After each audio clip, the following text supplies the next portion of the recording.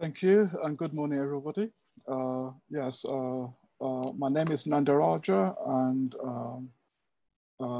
it literally means King of all joys. That's the meaning behind my name. And yes, I'd like to speak about the final step of the Eightfold Path, which is not really the final step. Yes, if you think of the Noble Eightfold Path as eight limbs. So you're sort of traversing each of the limbs at the same time. So we're going to be kind of using different metaphors, and those metaphors will kind of contradict themselves. And that's the kind of nature of the metaphors, that they're useful up to a point, but uh, in order to really understand things, we have to be holding several metaphors at the same time. So one metaphor is to think of the Eightfold Path as steps, as rungs that you kind of traverse. And that's so kind of useful in the sense that if you're trying to make progress, you need certain sort of basic things in which you need to build upon. So you're building upon the previous steps. So the first step, is a right view, and in a sense, well, that's where it starts. The perfect vision. So starting with perfect vision, and then the remaining eight are the transformation. In light of those perfect vision. But the vision experience is not just one experience; it's more like an unfolding, and each of the other step sort of allows it to go deeper, and it sort of infuses whichever step you're using. So if you use the metaphor of the steps of the path, then in a sense, you have to start somewhere, and the perfect vision is where you start. And then there has to be a perfect emotion. There's to be we're driven uh, by emotions most of the time. Well, I think most of the time, yeah.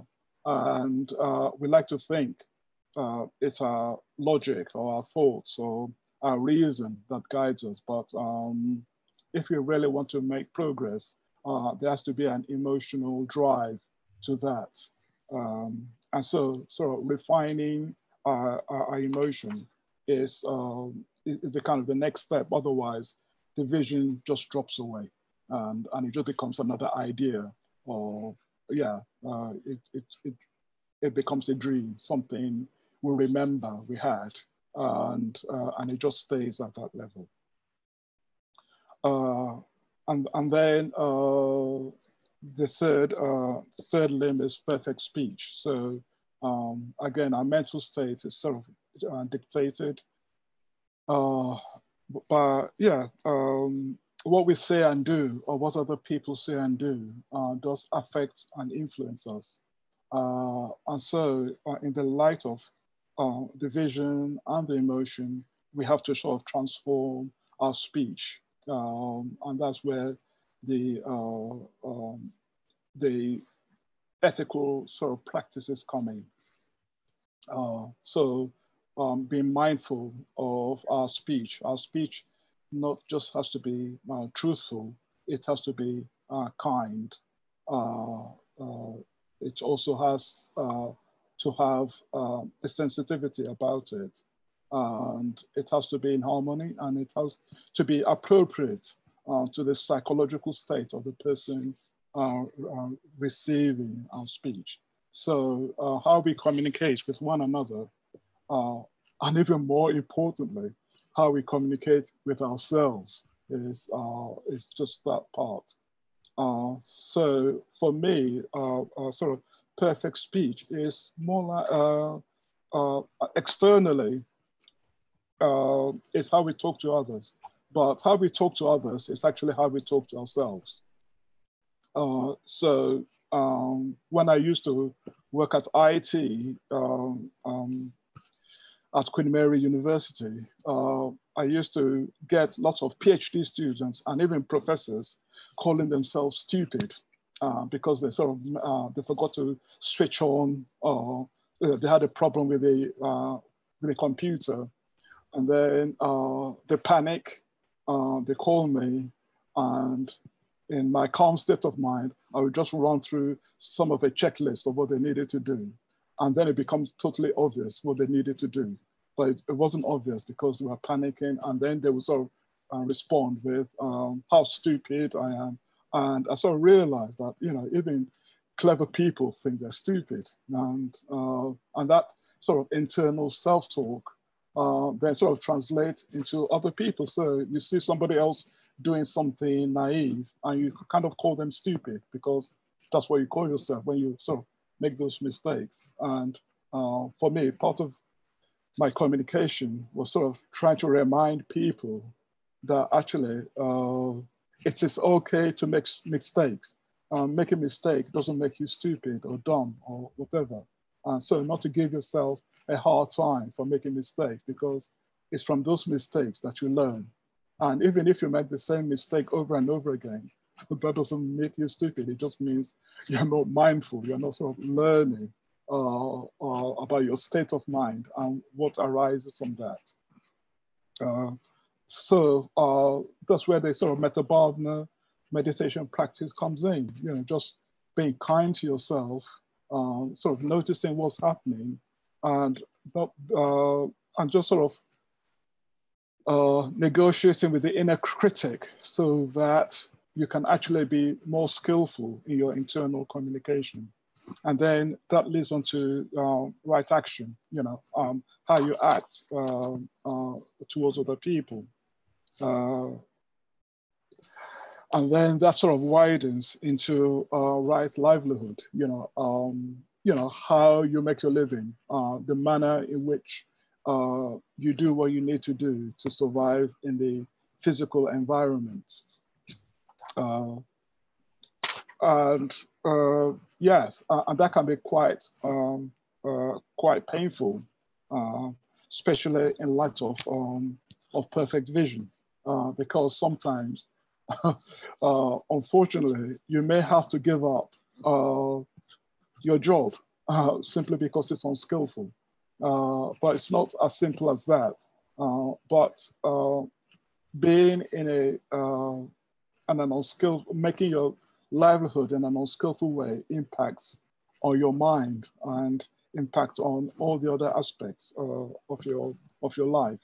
And so either having to change the mode of how you make your livelihood, or even having to give up your livelihood in order to find a more appropriate livelihood that will sort of sustain your practice or what you wish to be as a human being.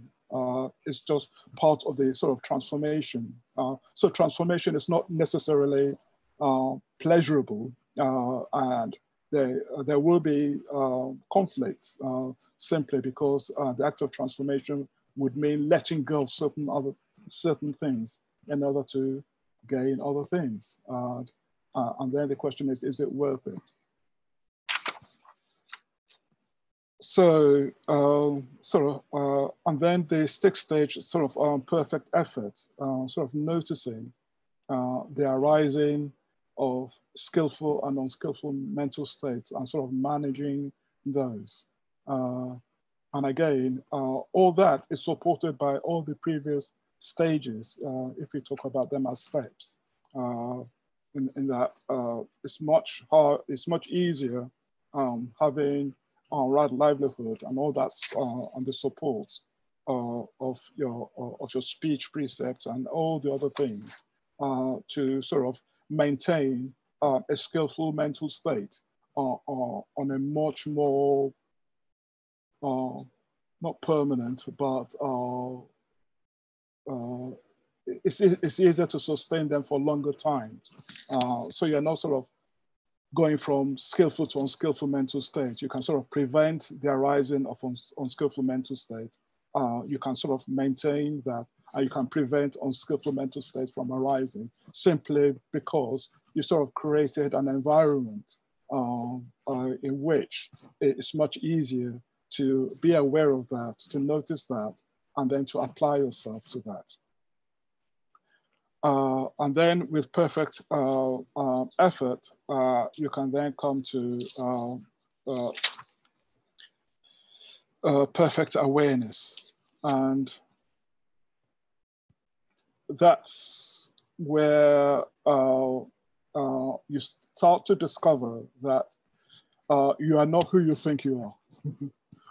That you tend to think of yourself as this permanent, solid, fixed self, and then the mental states are kind of imposed on you. So you are sort of overcome by greed, or you're overcome by hatred, or you're overcome by delusion.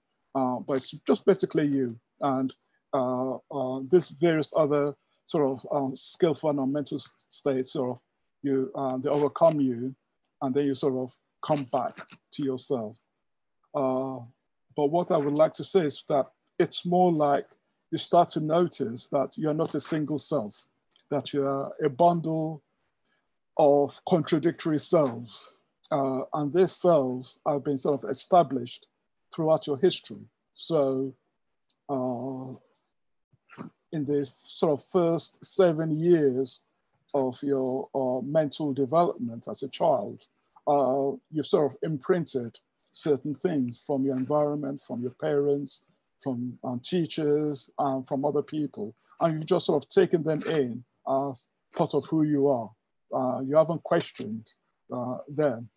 And these selves come in the sense of what I call voices in the head.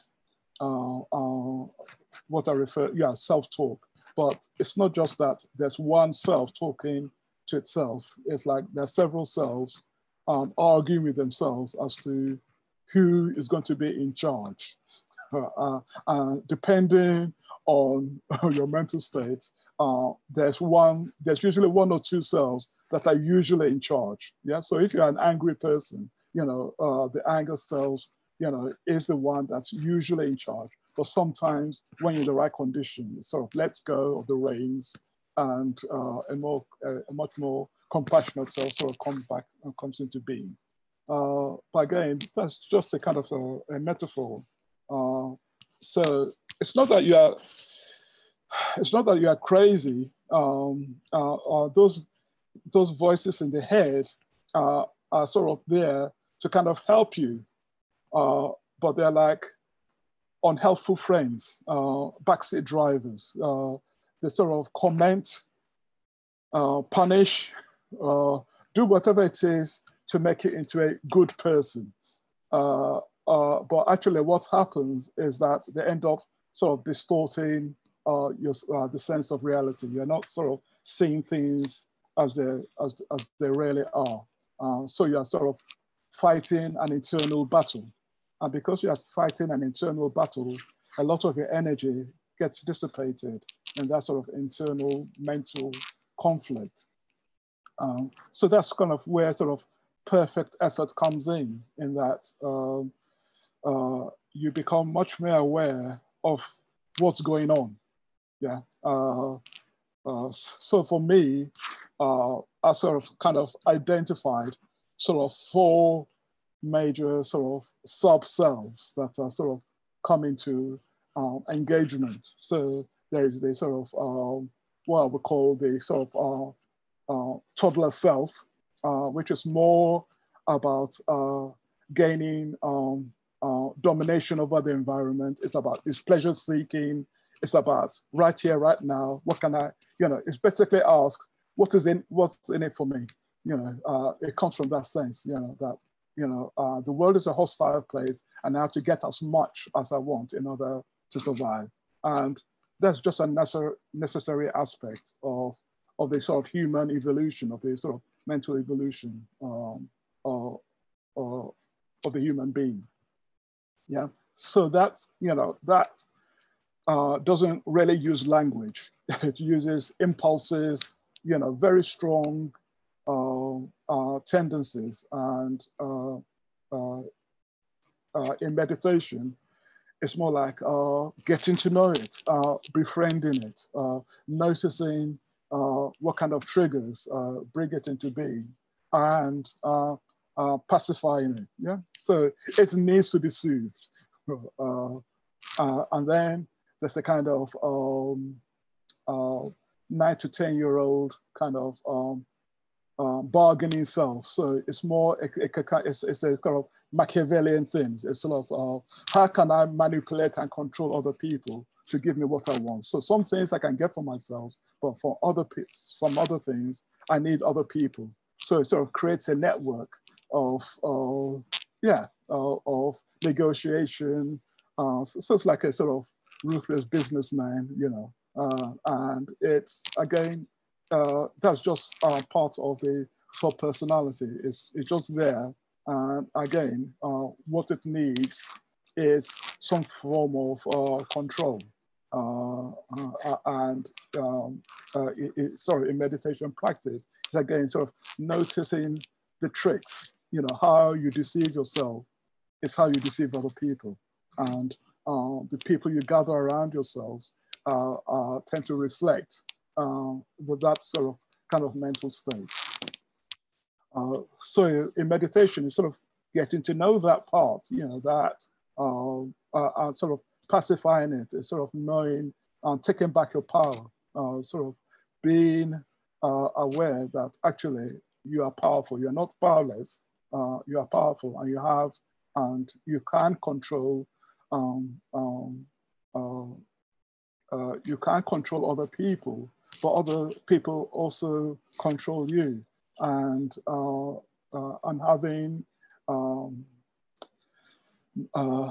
avoiding the urge to dominate, yeah, and so more like participating and being more responsive, being responsible, being able to respond rather than reacting.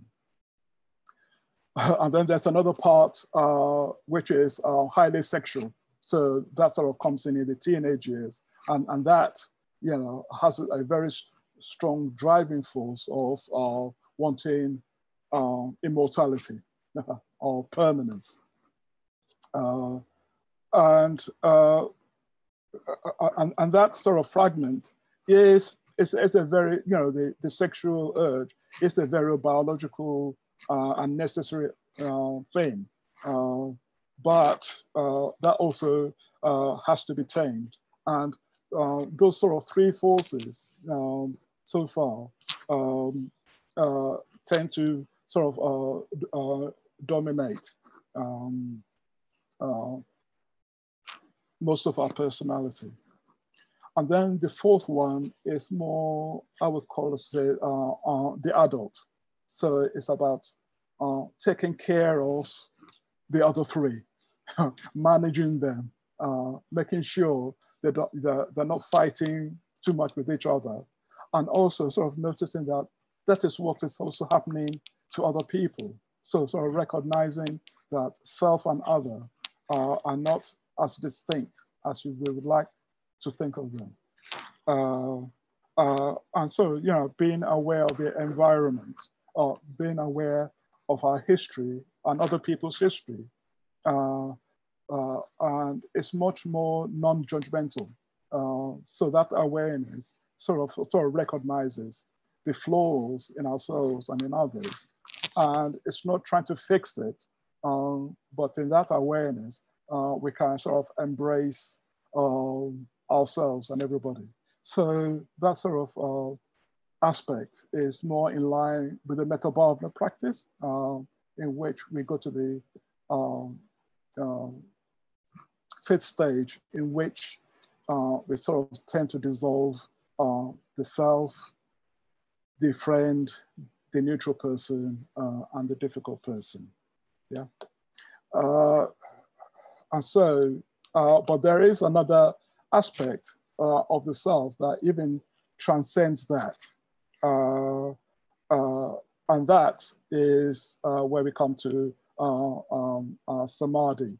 So in that, there's kind of continuity of awareness. So we're aware of all the other 7 stages. We're aware of all the factors of that. And the word concentration is helpful in a certain way, in that when you're concentrated, it's more like there's more of whatever it is there is there. What I can say is that most of the time, they're kind of diluted. We're all over the place. And in concentration, there's a bit more focus. But that focus does not exclude. So it's more like going from maybe a 12-inch black and white TV to a 100-inch widescreen, high definition TV, yeah, in which everything is clear. You haven't lost anything, but it's not focused. Yeah, it's a much more wider thing, and because it's much wider, it means there's no tendency to identify with any one aspect of the view of what you're observing. So so you've gone from sort of gathering yourself into sort of one being, and then sort of noticing that you are mirrored in all other beings. And so because you are mirrored in all other beings, you are part of this system of consciousness. It's not just your consciousness isolated within this bag of skin. It's like it's all consciousness have that sort of feel to it. And it's not even that, it has to be human consciousness. Also, there are other levels of consciousness. So what is disregarded or may not be even thought of as unethical becomes unethical just because you are in emotional sympathy with all living beings. So the sort of the eating of meat, the exploitation of other human beings becomes much more clear. So the ethical awareness becomes more refined. Your effort is much more balanced. You're aware of self and others, but you're also aware that there's that kind of, there's a slight delusion in separating self from others.